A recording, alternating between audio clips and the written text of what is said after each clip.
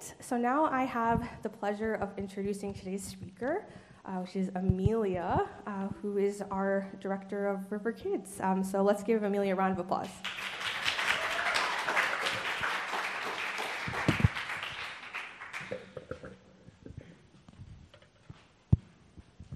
Thank you, Allison. Hi, my name is Amelia, and as Allison said, I'm the director of the children's program here at the River. Welcome. I'm so glad that you are here today. So, as usual, I have some questions to ask. That's kind of my thing, right? What do you do with broken things?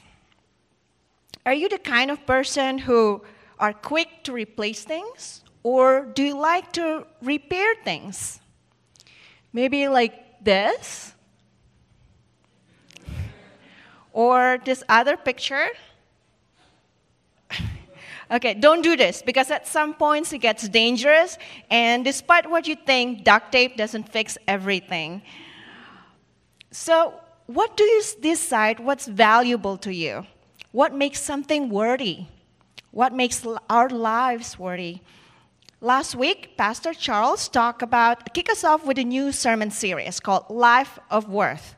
So we have been talking about how in our contemporary American culture, we often define life of worth as having all these things that we want, such as wealth, status, good education, good looks, good health, a happy family, a wide network of friends and connection. A good life is a life that is full of achievements and attainments of many kinds. And religious people or people at church often think about life in a similar way. The Christian life is about doing good, doing the right and moral things, generosity, charity, humility, all wonderful things. And I encourage all of us to do these. But doing good, being good, and being thought of as good is a kind of achievement and attainment too. I remember talking to my mom when Pastor Charles first asked me to preach for the first time. My mom asked, "Does he know that you're divorced?" I said, "Yes." You see, I don't think my mom was being critical or being mean. Her question was very valid. How do you talk about life when you don't seem to have it all together? Or maybe consult people when you have lack and failures. Haven't we all heard this verse? Be perfect. Therefore, as your heavenly Father is perfect. To be completely honest, I don't feel competent a lot of times.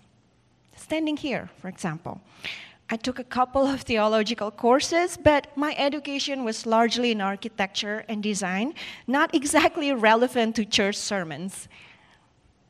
And besides working as the children's program director, I'm actually studying part-time too for marriage and family therapy. So although I am learning a lot about children's development, about relationships, about family system, it still does not change the fact that my marriage ended.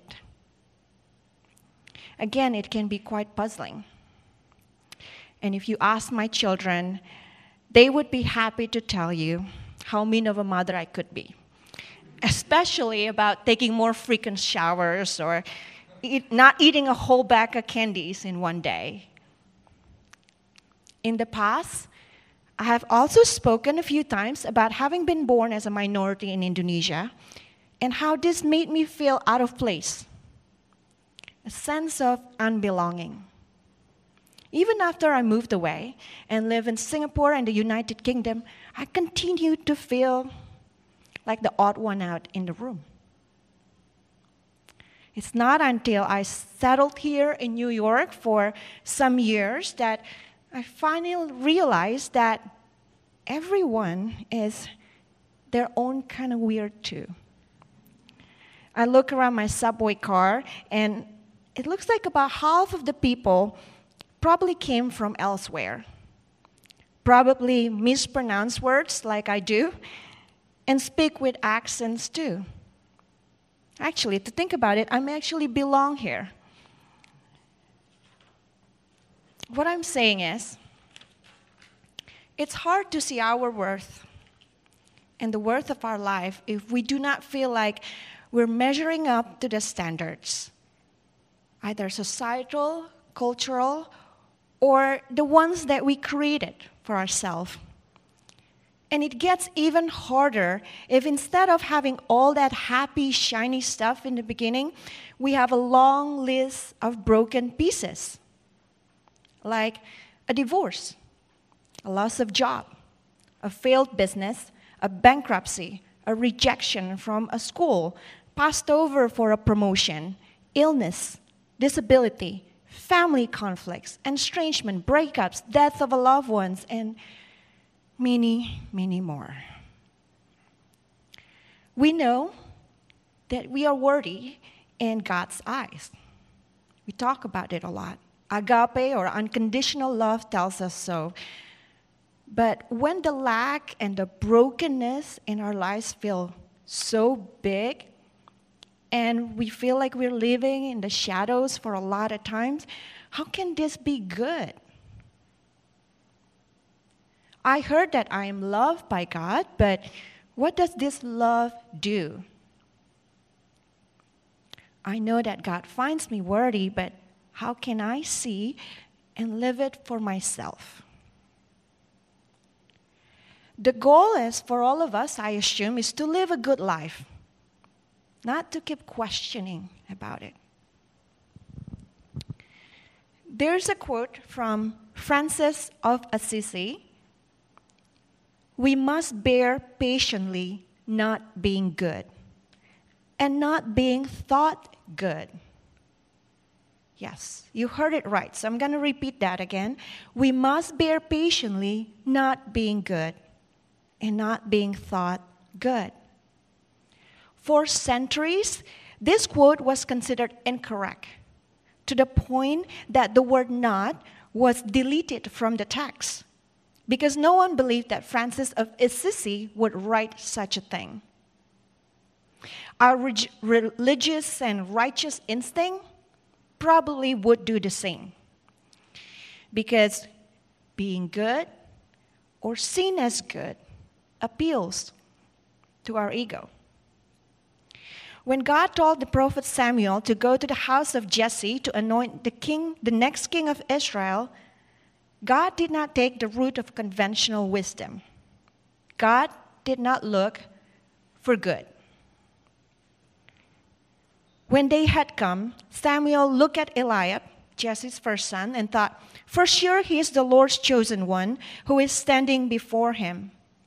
But the Lord said to Samuel, "Do not look at the way he looks on the outside, or how tall he is, because I have not chosen him.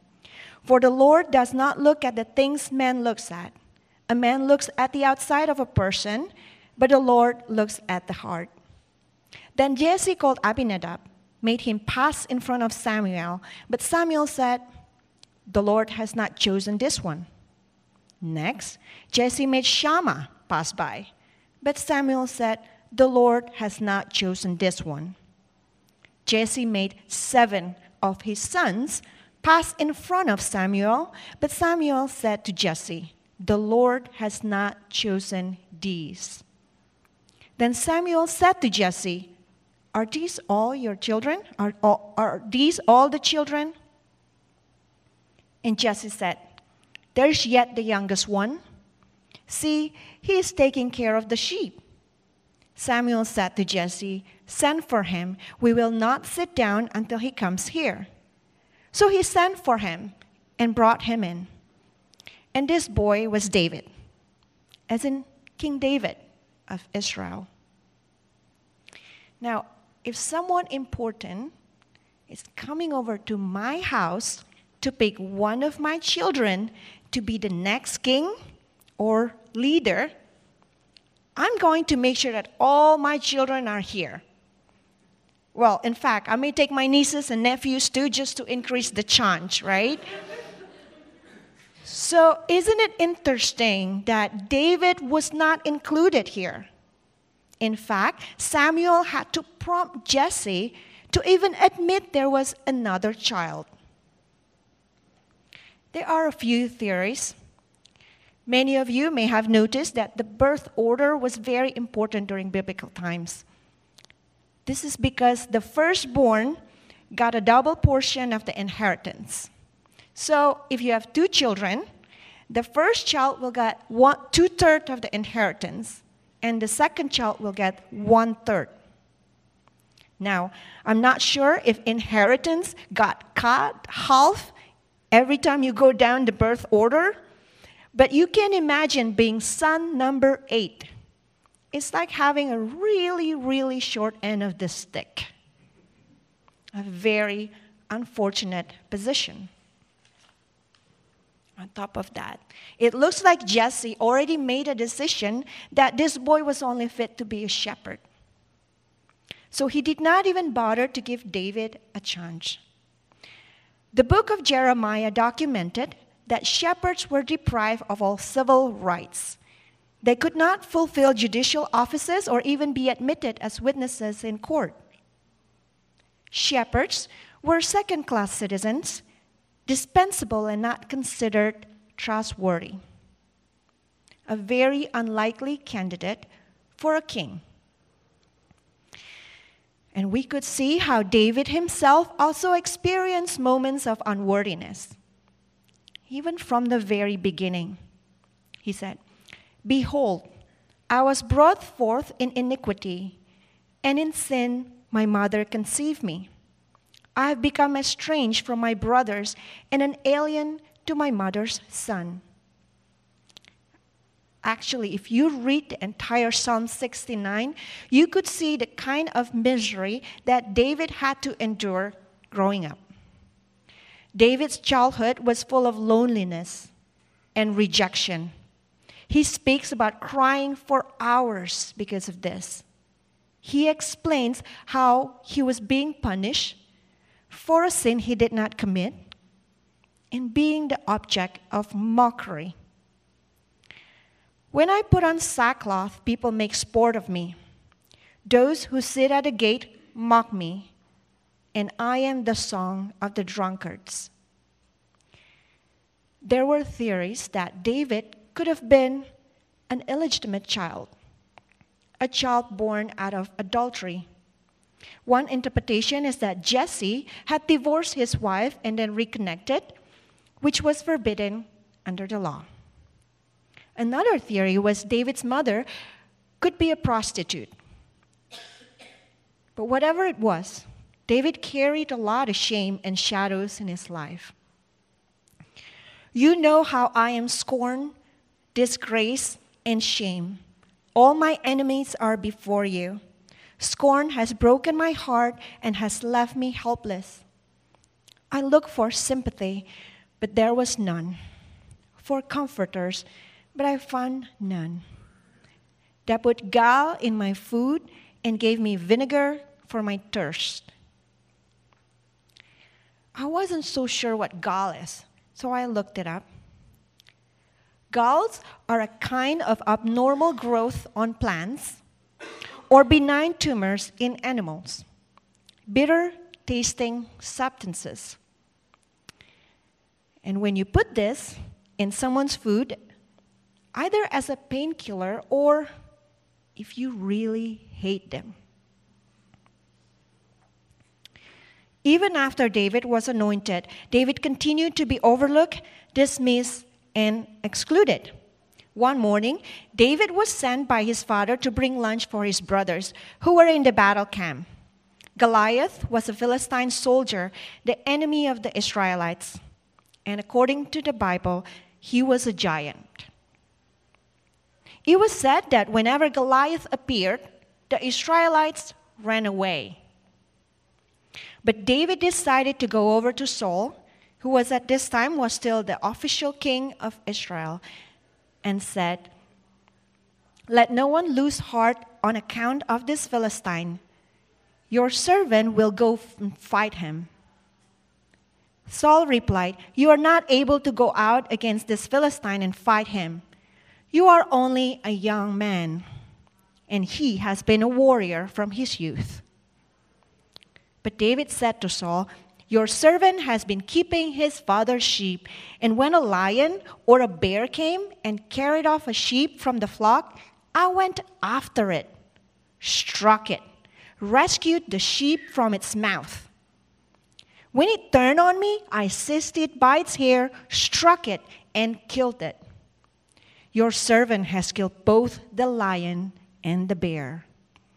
And this uncircumcised Philistine will be like one of them, because he has defied the armies of the living God. The Lord, who rescued me from the paw of the lion and the paw of the bear, will rescue me from the hand of this Philistine." A drastic change of tone, right?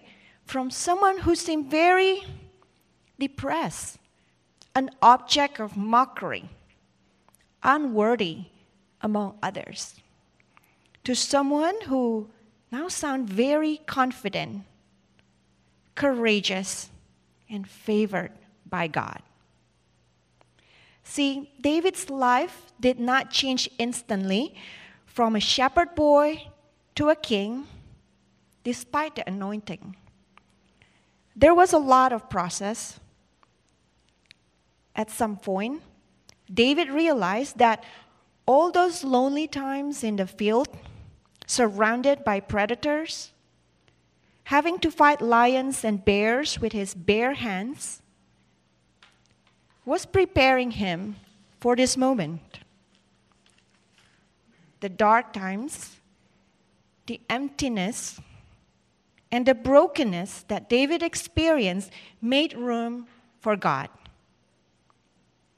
And this integration between the shadows and the light, between David's humanity and God's unconditional love, is powerful and transformative. It gave David a sense of wholeness and confidence to go to Saul and eventually win the battle for his country.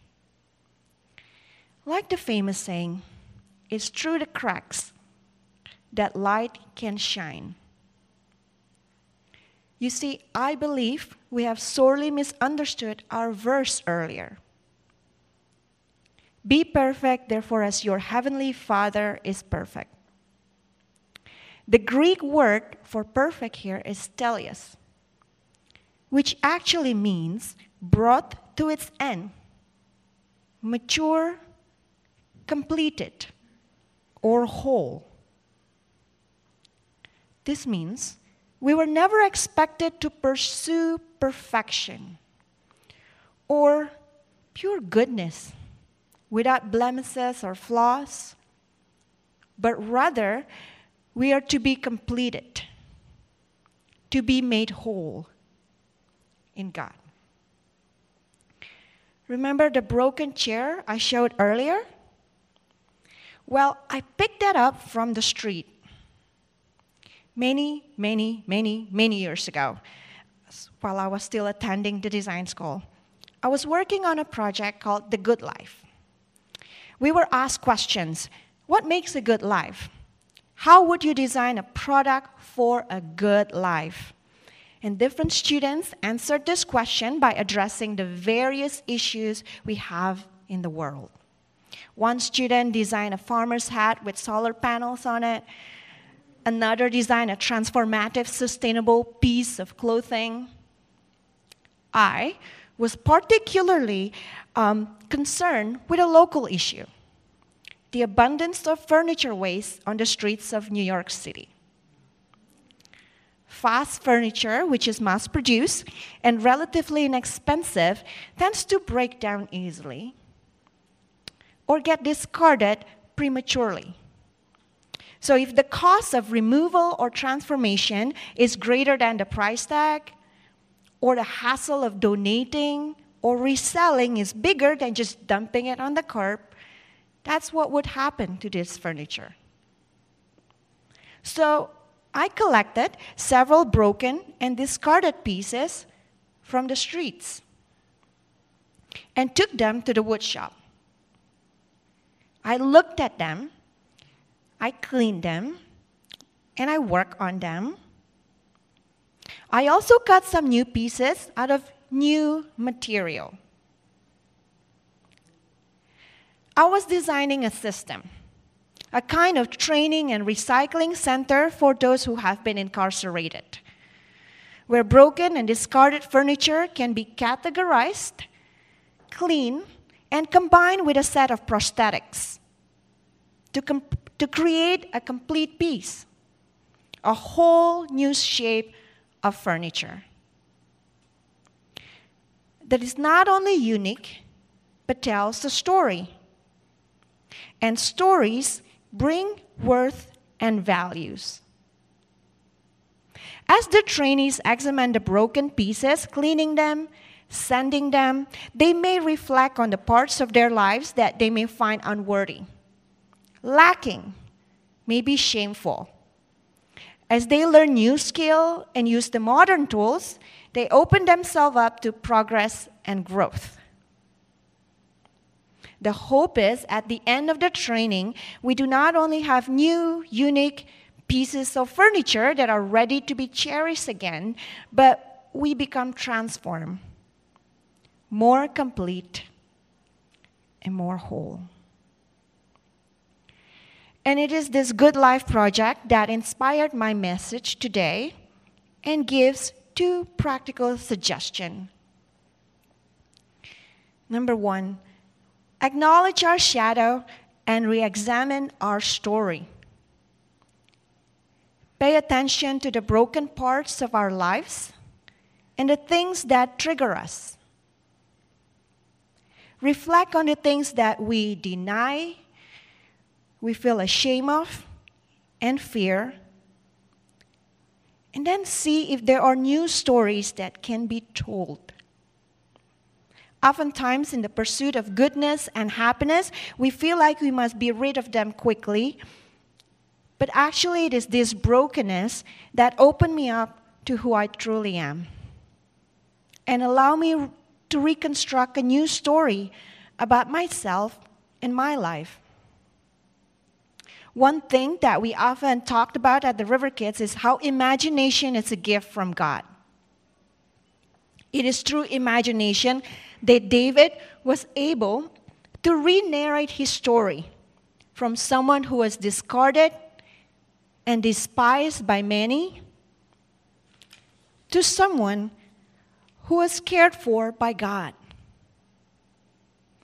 With imagination, David visualized agape, a God who was always with him, even in the wilderness, a God who protected him as he fought with the lions and the bears. A living God, David said. Number 2, practice our worthiness. Notice when you were looking for a parking space and all of a sudden a car pulled out, giving you the space that you need just at the right time. Coincidence? Maybe. But notice this anyway. Notice when you open the window and a nice breeze fills the room. Feel how nice it is, how perfect it is to be alive in that moment.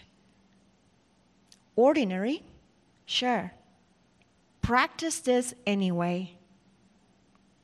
Over time, you will question yourself less and less. Over time, the good life becomes second nature. I agree to preach, or rather speak, not because I feel competent, but because I feel comfortable, knowing that I can be truly human and God can be God. God's light fills in the cracks and the gaps that I have within myself and in my life. Feeling the warmth of God's light experiencing the unconditional acceptance is what makes my life worthy. And God's love and light flows through you too. And your grace and openness makes this whole process even more wholesome and satisfying. It is the integration between the shadows and the light. A complete story of God's love and redemption. A life worth living. So let me close with a blessing for you today. Be complete, therefore, as our God completes you. Amen.